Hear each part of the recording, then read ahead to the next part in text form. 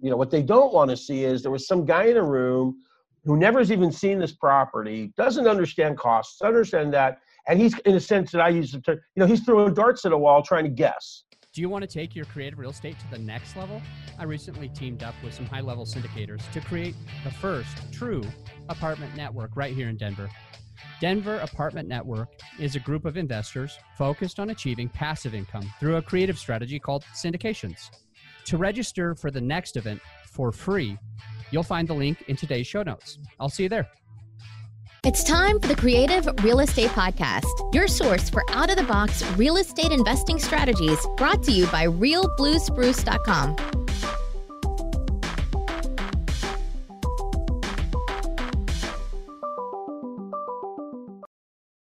Welcome back to the Creative Real Estate Podcast. This is your host, Adam Adams, and today I'm joined with Yonah Wise and Chuck Tover. Welcome, guys, to the show. Thanks, Adam. Thank you. Good morning. Good morning. It's nice to see you. Good morning. Yeah, it's great to have you both. I originally reached out to you because you do something really creative within real estate, which is cost segregation, which is phenomenal. It's amazing. We've talked about it. We've touched on it a couple of times on the show, but we've never really actually talked with somebody who does cost segregation. But before we get started, you're both real estate investors. Is that right?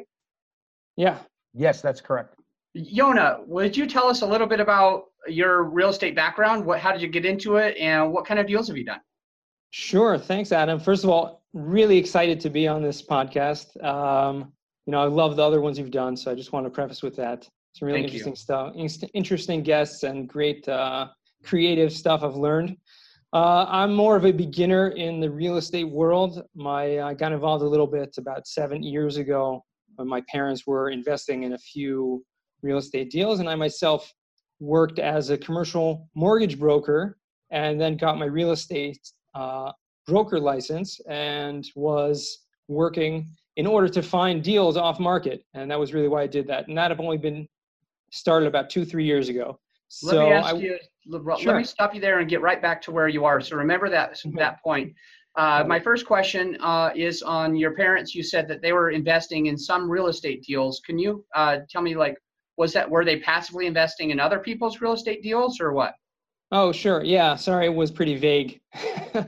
But they invested pretty boring, some single family houses, and that they were, had a management company managing them out of state.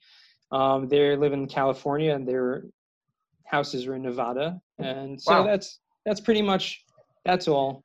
Yeah, you're saying that's all, but what's interesting as I know that a lot of our listeners, tons of our listeners want to invest out of state. Maybe they live in California, maybe they live in, Denver or another market like, who knows, LA, New York, and they don't think they can find the returns.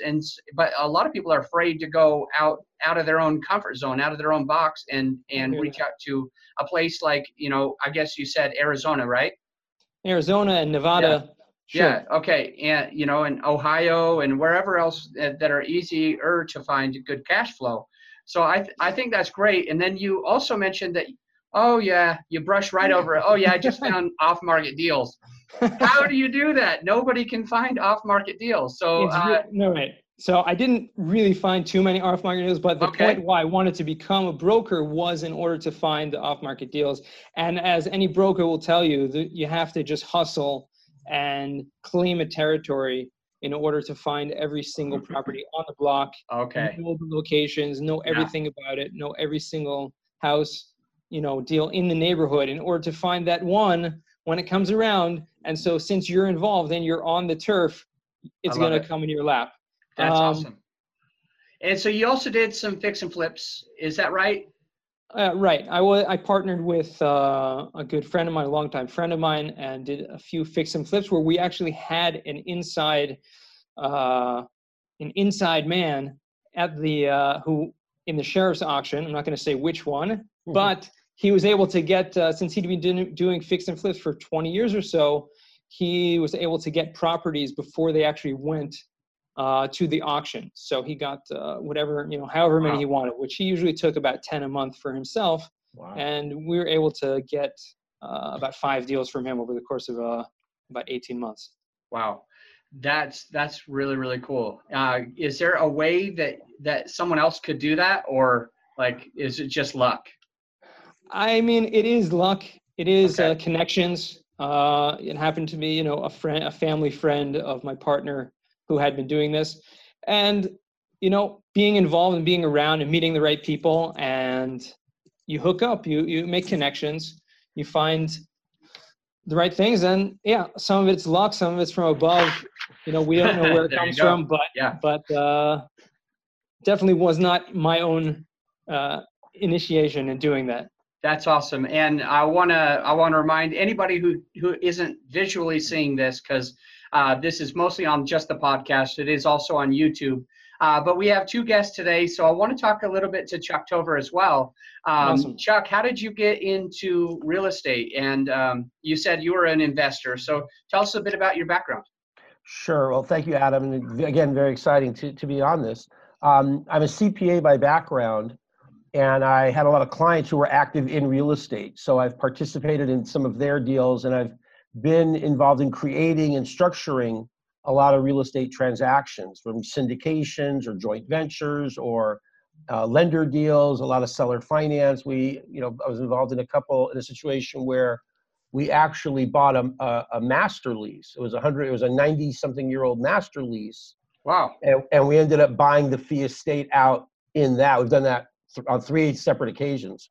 And so being involved in just kind of creatively coming up with some deal structures to make some of this stuff work, and participating along the way with a lot of my clients who are able to find these deals, and I can get involved by helping structure them and manage them as they go on, and handle them when they get sold, and handle problems as they come up.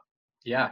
I want to touch on a couple things that you said. The first one was that you were able to partner on a couple of deals that your clients were doing. And I think that's something that would be good for a lot of the listeners to know, because I think there's a lot of doctors and CPAs and other people that have enough money that's sitting there, but they don't have enough time to go and find the deal. So a creative strategy would be to partner with people that are doing the deals and just come up with a little bit of the money and a little bit of the help, maybe because you're a CPA, of making sure that the books are clean and organized, and you're saving as much taxes as possible. So I think I think that's incredible. But you said something called master lease, and we have touched on it on the show, but I'd like to give you an opportunity, if you wouldn't mind, just to help give us a short definition for anybody who doesn't know what a master lease is. Okay, well, in this particular situation, in general, it's where one person leases a property, usually a building, and it might be an older building. In our situations, they were older buildings, and the current owner of it doesn't really have the money or time or interest to fix the building up and get tenants and get higher rent. It doesn't have so what we can do in a master lease situation is we'll make a deal with the owner. We'll rent it in its as-is condition. And let's say in its as-is, and I'm from Los Angeles, so when I talk about like per foot, I talk on per foot per month basis. I know the rest of the country does per foot per year. But so I can maybe rent this for 50 cents a foot per month, and then we put money in, remodel it, really fix it up, and then we can charge maybe $3 a foot or $3.50 a foot for the rent, and we can keep that difference. And hopefully over the term of the master lease, we recapture our investment and get a good return on the money. So it's a little different than a standard real estate deal, but that's kind of what a master lease can be. And then what we've done is in those master lease situations is we'll then go back to the guy who owns that we're paying the 50 cents to. And usually master leases are long. I've been involved in 3 that were 99-year leases. Wow. So we'll go to them with there's maybe 20 years left on the lease and say, you're getting very little money right now. We'll buy your position out. So you can get a nice chunk of money right now, not wait 20 years when you can get all the higher rent. And most of the time they're pretty motivated to do that. So we've been successful. We get into the deal pretty cheap. We basically leverage the acquisition of the deal through the master lease. We're not buying the land and all that kind of stuff. So then when the property's cash flowing, then we can basically, finance a buyout of the landlord through the cash flow we've created in the master lease. So your strategy with the master lease is first off, it's something that's already in place, and typically there's already a master lease happening, and you just take it over. You buy somebody's position out. That's generally been, we've done straight master leases where we'll create the master lease. Okay. We've done both. The second question would be, when you're doing a master lease, you've mentioned something like when it cash flows, something else will happen. So is that to allude to say that basically when you're getting the master lease option, you see an opportunity, but it's not yet cash flowing? Is that accurate? There's no cash. Usually it's vacant. It's vacant. Okay. Yeah, usually it's vacant or very cheap. Yeah, usually it's a vacant building. So so that's where the kind of the risk is, so to speak. So have you done different types of building? Are these all apartment buildings? Are these all commercial? All commercial. Just different types of commercial. Okay, good deal. And so if one of the if one of the exactly. Yeah, let's focus back on the cost segregation. That's a great segue. Commercial. Yeah, let me ask you. Let's get right into cost seg, because you both work at the same company. Is that correct? Right. Yes. Tell me. Basically, there's a lot of cost segregation studies firms out there, but what basically makes Madison Specs different from those other cost seg companies? Well, I'm going to let Jonas start, but I think we need to focus on maybe what cost segregation is, and then we can talk about why we're the company that's best suited for it. So, I'll let you start. Okay. Okay. Well, you're probably going to mix and match this video, so you're remix it to get it in the right order if you want to. But so cost segregation, I guess, is an amazing strategy. And Adam, we spoke about this a few weeks back, and you tend to know a little bit. But for the listeners who don't, cost segregation is a way to accelerate the depreciation on your building for your income taxes. What that means is when you own a building, when you own a property, you have the IRS gives you a gift. They say, hey, we like you.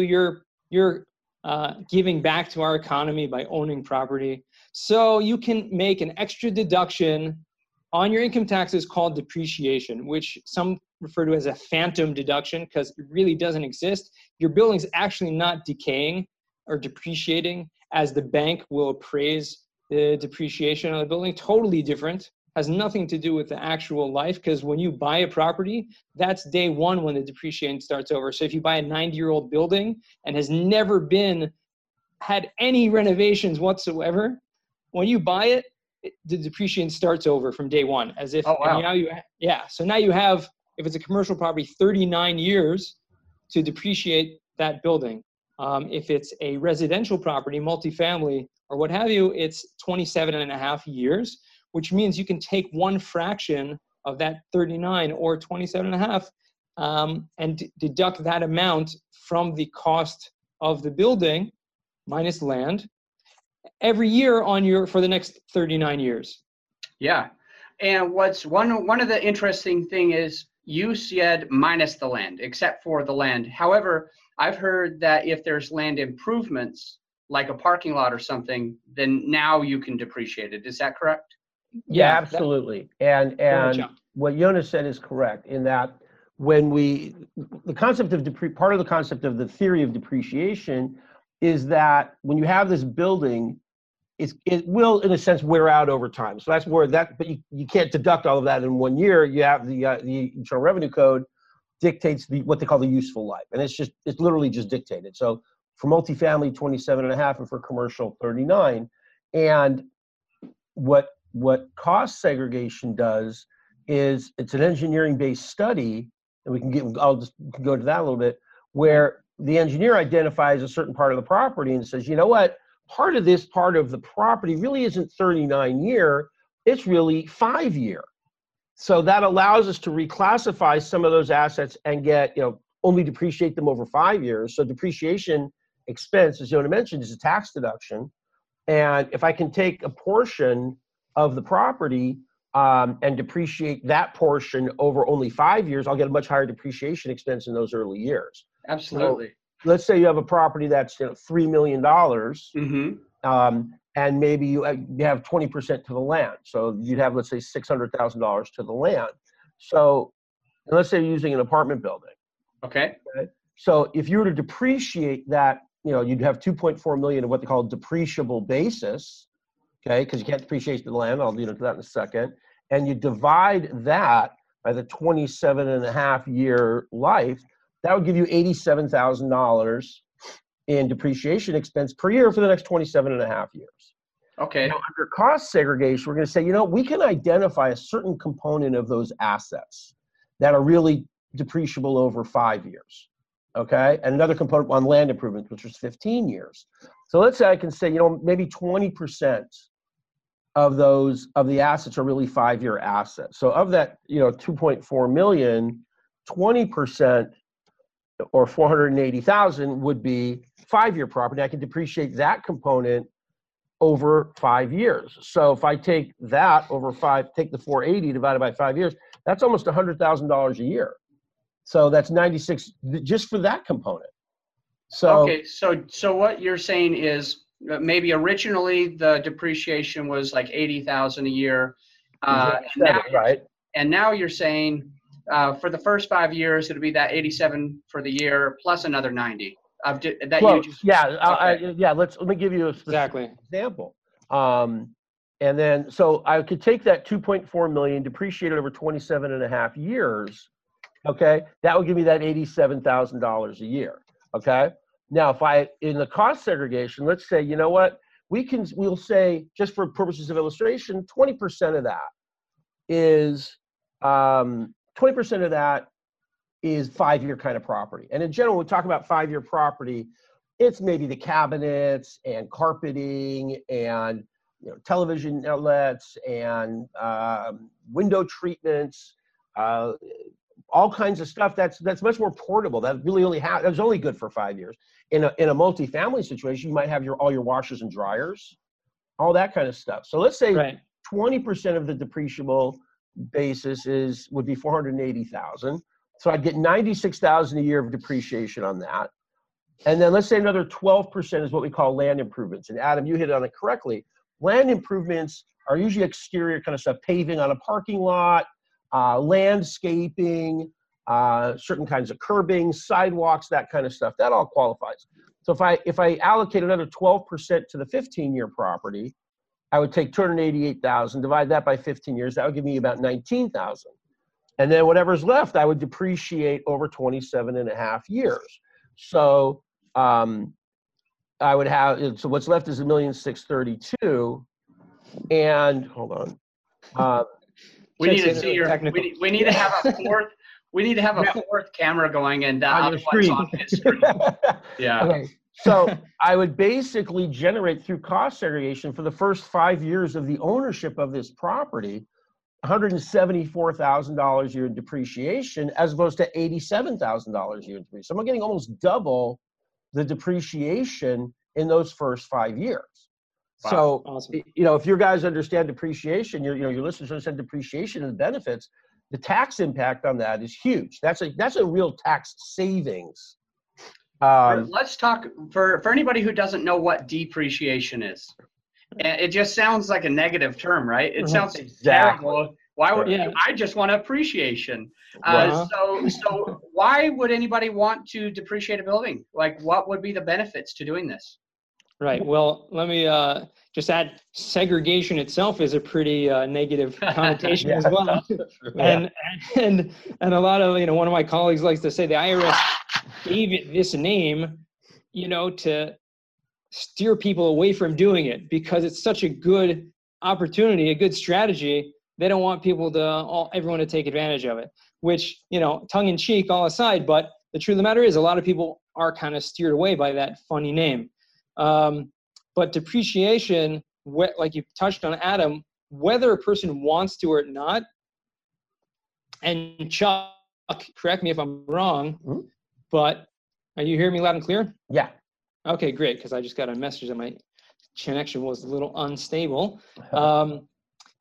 So whether you want to or not, you have to claim depreciation on your property if you own a property. And if you don't, then the IRS will get it back from you when you go and sell the property as if you did. And that's something we'll maybe touch on a little bit later about the recapture tax. But yeah, depreciation, I'm with you, Adam. I prefer appreciation. And, I do appreciate you for having us on here. And, appreciate Chuck for joining us as well, give his incredible knowledge and technical knowledge. But it's a tax benefit. If you own a property, the IRS says, hey, take this extra deduction so you can continue investing in our economy. So let's talk a little bit more about the benefit of it. So if somebody makes more money than they want to have to make, and they've been paying a crap load of taxes, right? Right. And that you could pay taxes within your building. If all you did is just buy a building and you go ahead and pay your taxes, that's fine. But with cost seg, it changes a little bit. It allows you to basically keep all of your cash flow for that year, and you keep keeping all of your cash flow for the years to come. And what is great is, that's for any investor. But if you have a high-paying job, you just make way too much money, buying a building and utilizing cost segregation, calling these guys, will allow you in that year to maybe not have to pay taxes. And even better, maybe we can find a way for the IRS to owe you taxes if you buy a big enough building. Right. So let's talk about, if somebody's going to do a cost seg study, does it cost them anything? How do they get a cost seg study done? Does it cost anything? Yeah, sure. Okay. It does. A cost segregation study, you would approach a firm like ours, Madison Specs, or a number of the large accounting firms in the country, the Big Four, et cetera. They'll have engineers on staff in order to do this. If you're not privileged to have one of those giant accounting firms as your accounting firm, you'll turn to a firm like ours. We have a team of 12 in-house engineers full-time on staff, and we are accountants like Chuck and others who are analyzing all of the details, and we'll go ahead and send an engineer to survey the property.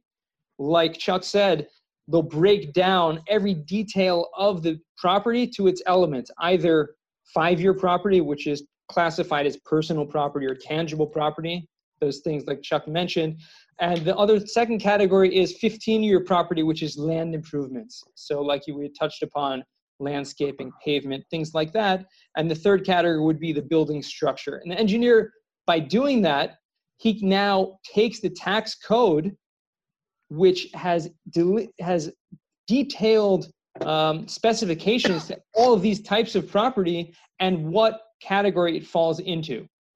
And so therefore, sourcing it to the code, he'll prepare a detailed study to then submit together with your depreciation schedule on your tax returns. Awesome.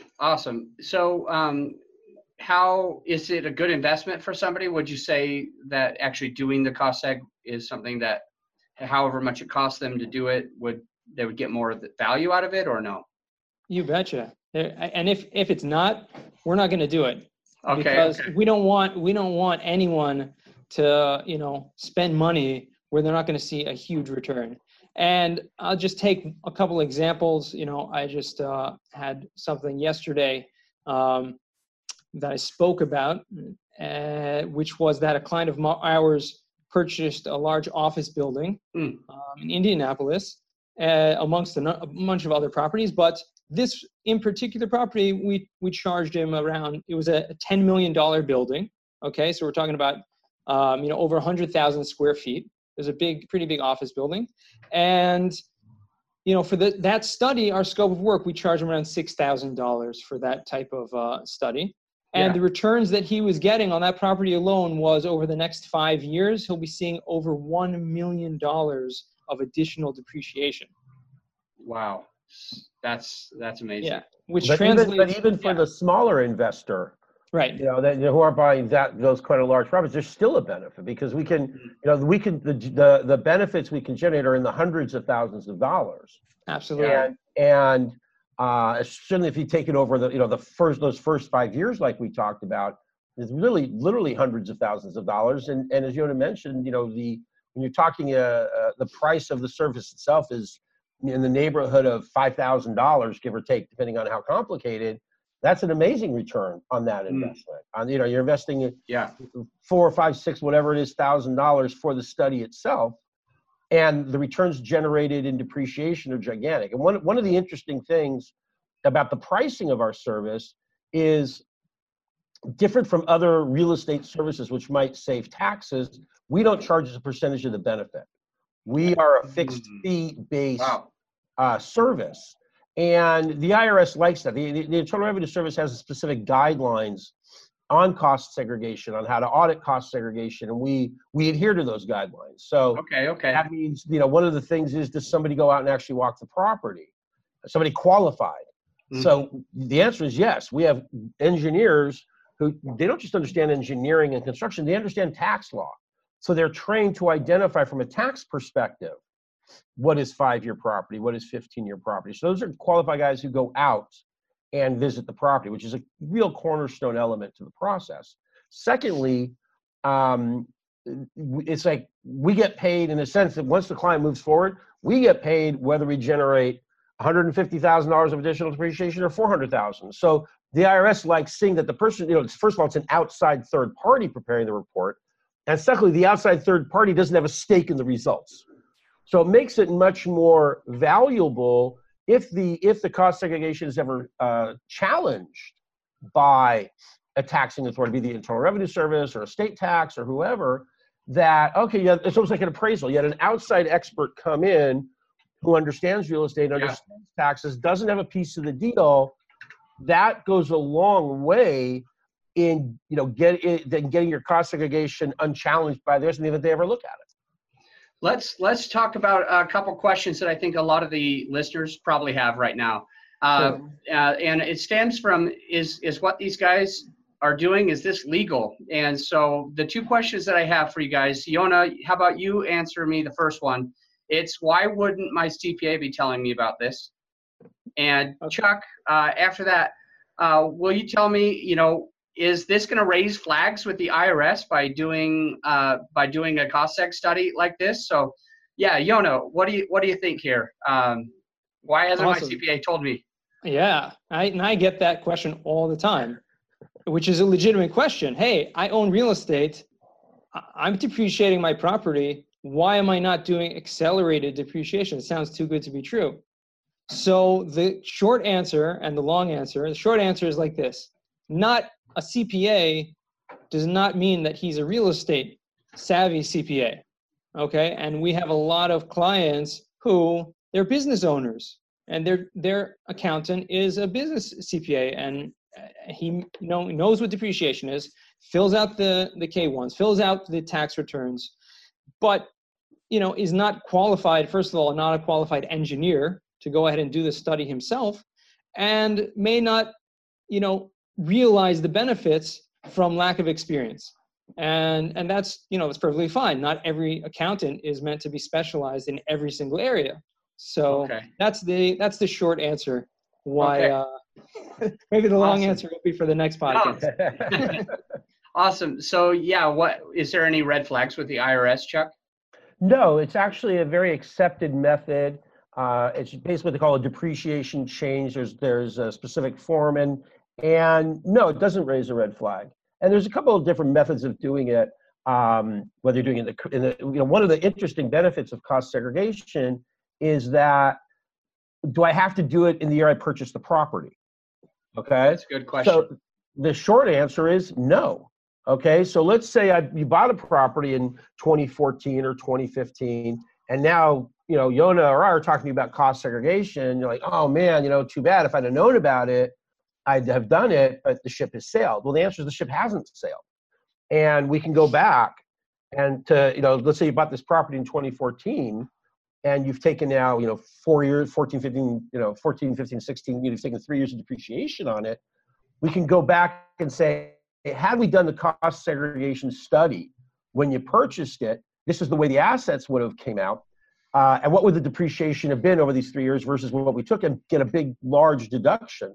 And, so the answer is, even that situation doesn't really raise a red flag, because the IRS has a whole procedure for doing this. They have a certain form, you don't have to amend returns. And so that, if you're doing it in year of purchase, certainly not just an allocation, but anytime there's an allocation, the IRS may ask about it. Right. And the way we cover the risk is by having our cost segregation study.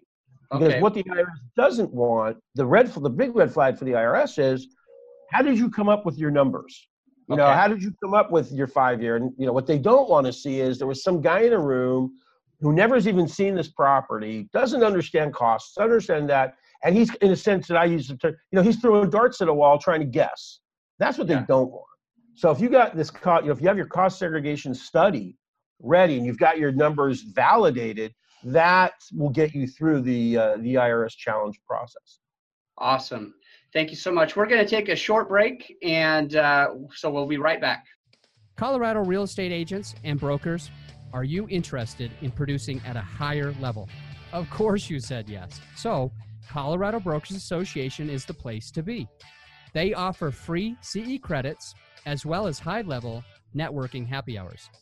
You're going to find the link to this great resource in today's show notes. Enjoy the podcast. All right, welcome back. So where we left off was we're talking about cost seg. Is it legal? And we're finding out that it is legal. Not only is it legal, but also it seems like the IRS wants you to do your cost segregation. So what happens, guys, if you do an audit?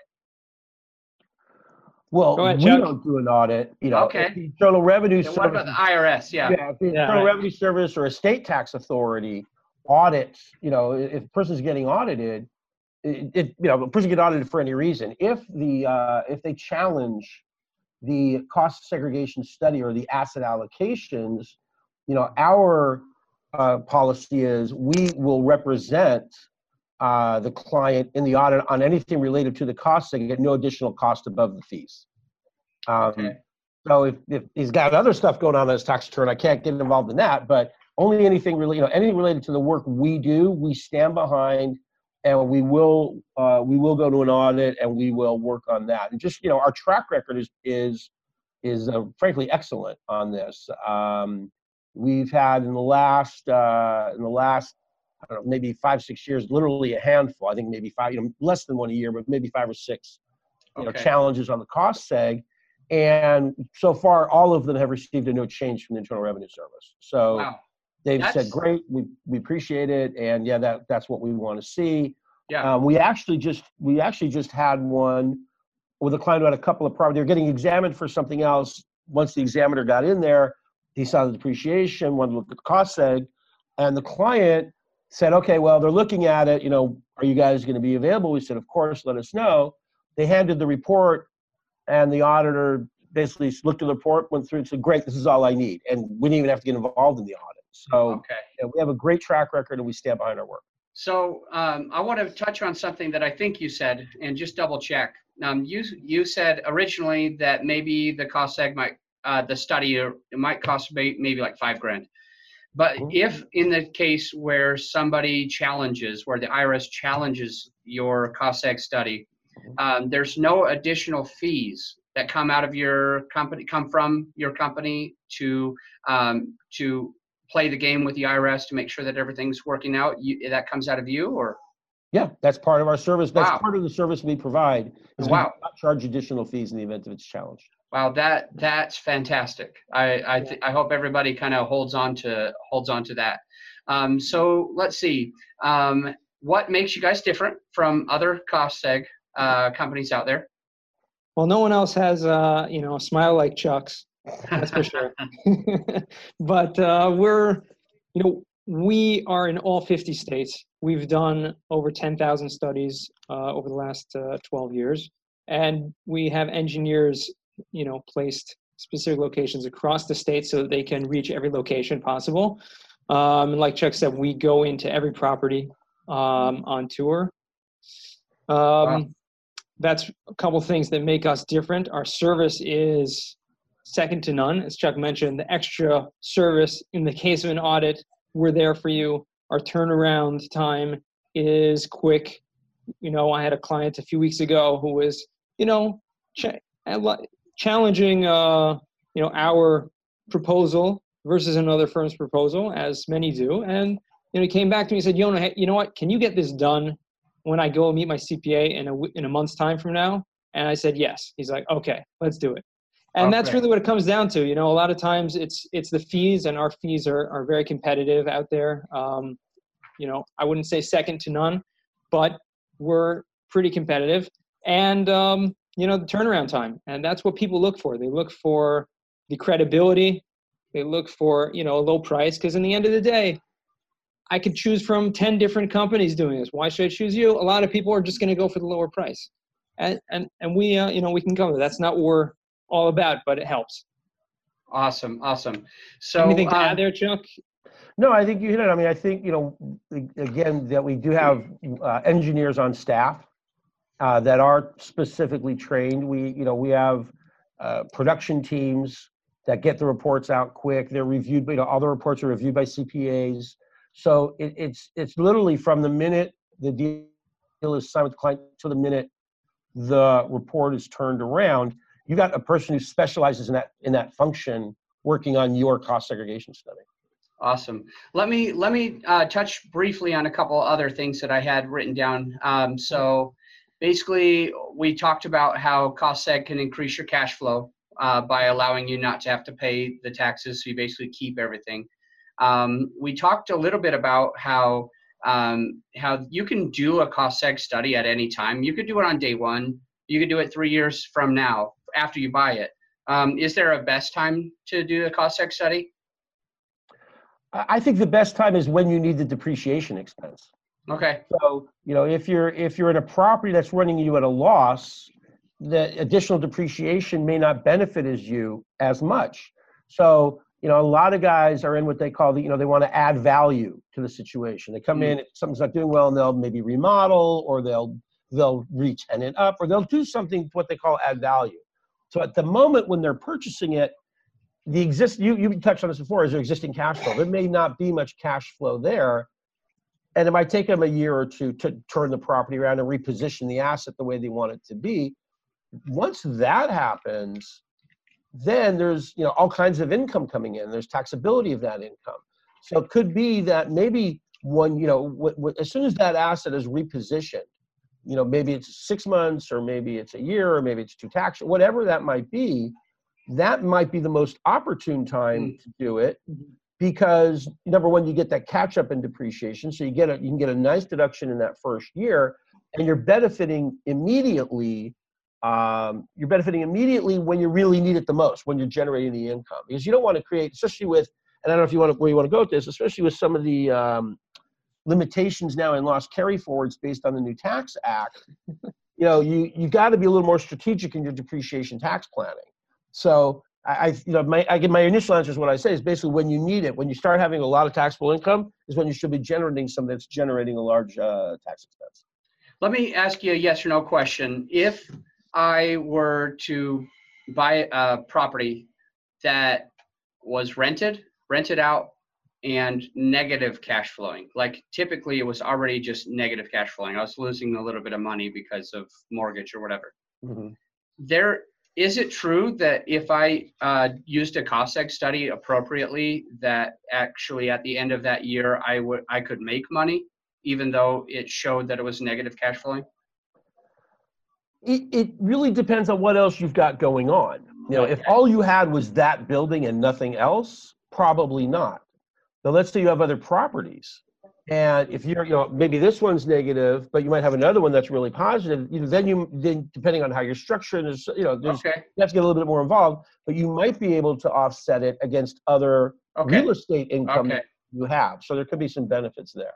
Okay, awesome. That makes sense. What's the biggest cost seg study that you guys have ever done with your company? Well, I know a couple, but Chuck, maybe chime in because you've been around with the company a lot longer. But I know we did a large Amazon distribution center, 1 million square foot distribution center in Florida last year. And we did the Chase Tower, 50-something story building out in Dallas. Those are, some pretty big properties. Yeah, we've done some big Manhattan properties as well. I think we've done some assets that are approaching $1 billion. Right. So what I like most about your answer, Yona, is that you actually mentioned a couple of giant companies like Chase and like Amazon.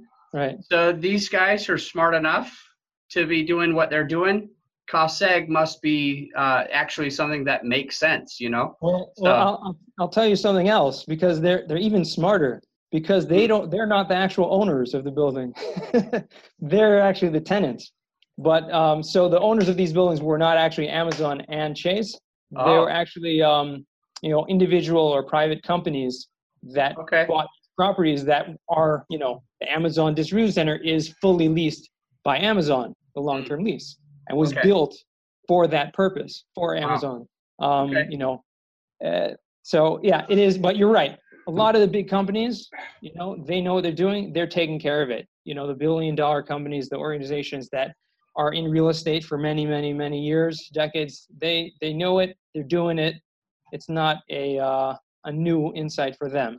It's really the people who are listening to your podcast who are new and aspiring real estate investors who have no idea what this is about. And they're like, is it legit? Is it not? Is it real? Is it audit? Am I red flags? Am I not? My CPA is not telling me. Hey, just look around and look at the big companies. Look at the big investors. They're all taking advantage of this. You should too. Wow. I have another one last question that I wanted to find out from you. This is the Creative Real Estate Podcast. So let's go right back and tell us about the most interesting cost seg study you've ever done. Well, we've had a couple of really interesting examples, and what we've done is kind of turned it into a pattern. And what I mean by that is we've had really a lot of success in what they call skilled nursing facilities or nursing home type properties.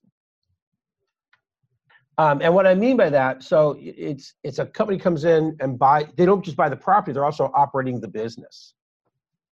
And when you're operating the business, there's all kinds of 5-year kind of property. There's beds and there's, cabinets and there's machines, there's all kinds of machinery.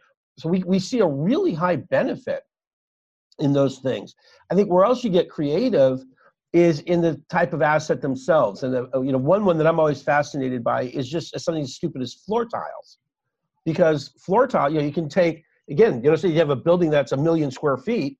Well, each square foot has a value if there's a floor tile on it. Mm-hmm. And there's one of the things that you have to look at is how is that floor tile fastened? Is it fixed with glue? Is it more of a floating? Is it more connected but not glued down?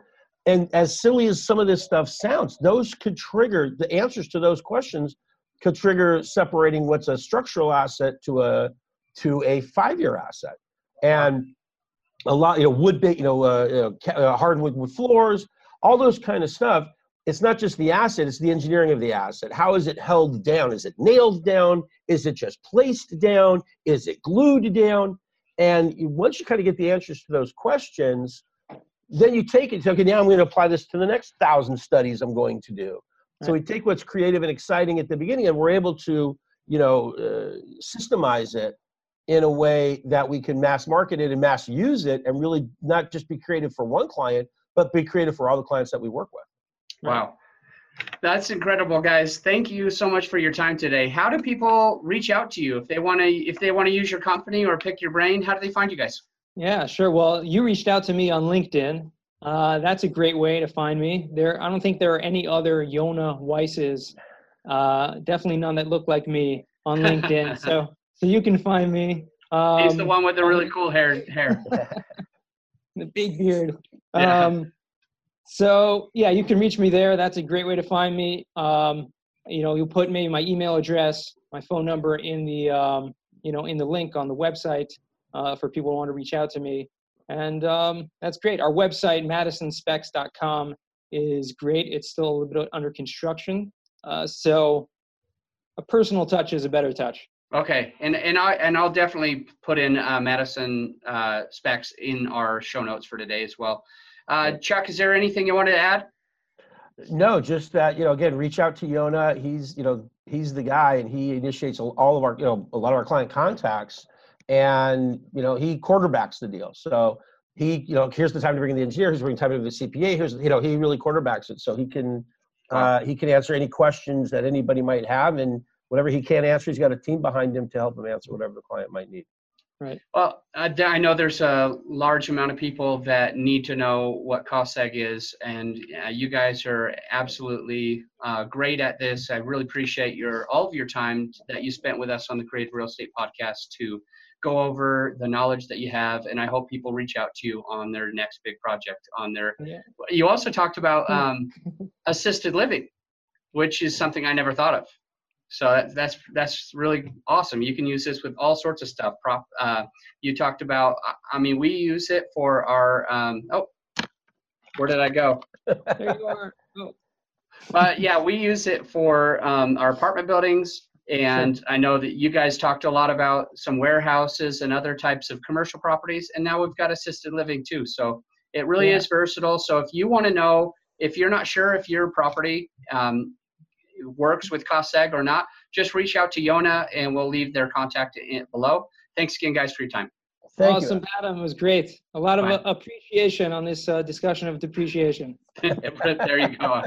Thank you. We'll leave it at that. Until next time, guys, think outside the box.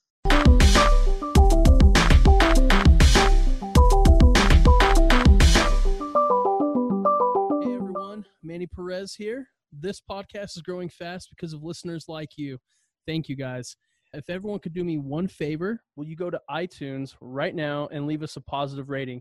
This will help us get more top-notch guests for the future. Again, please go to iTunes right now and leave us a positive rating. Thank you, guys, and keep listening.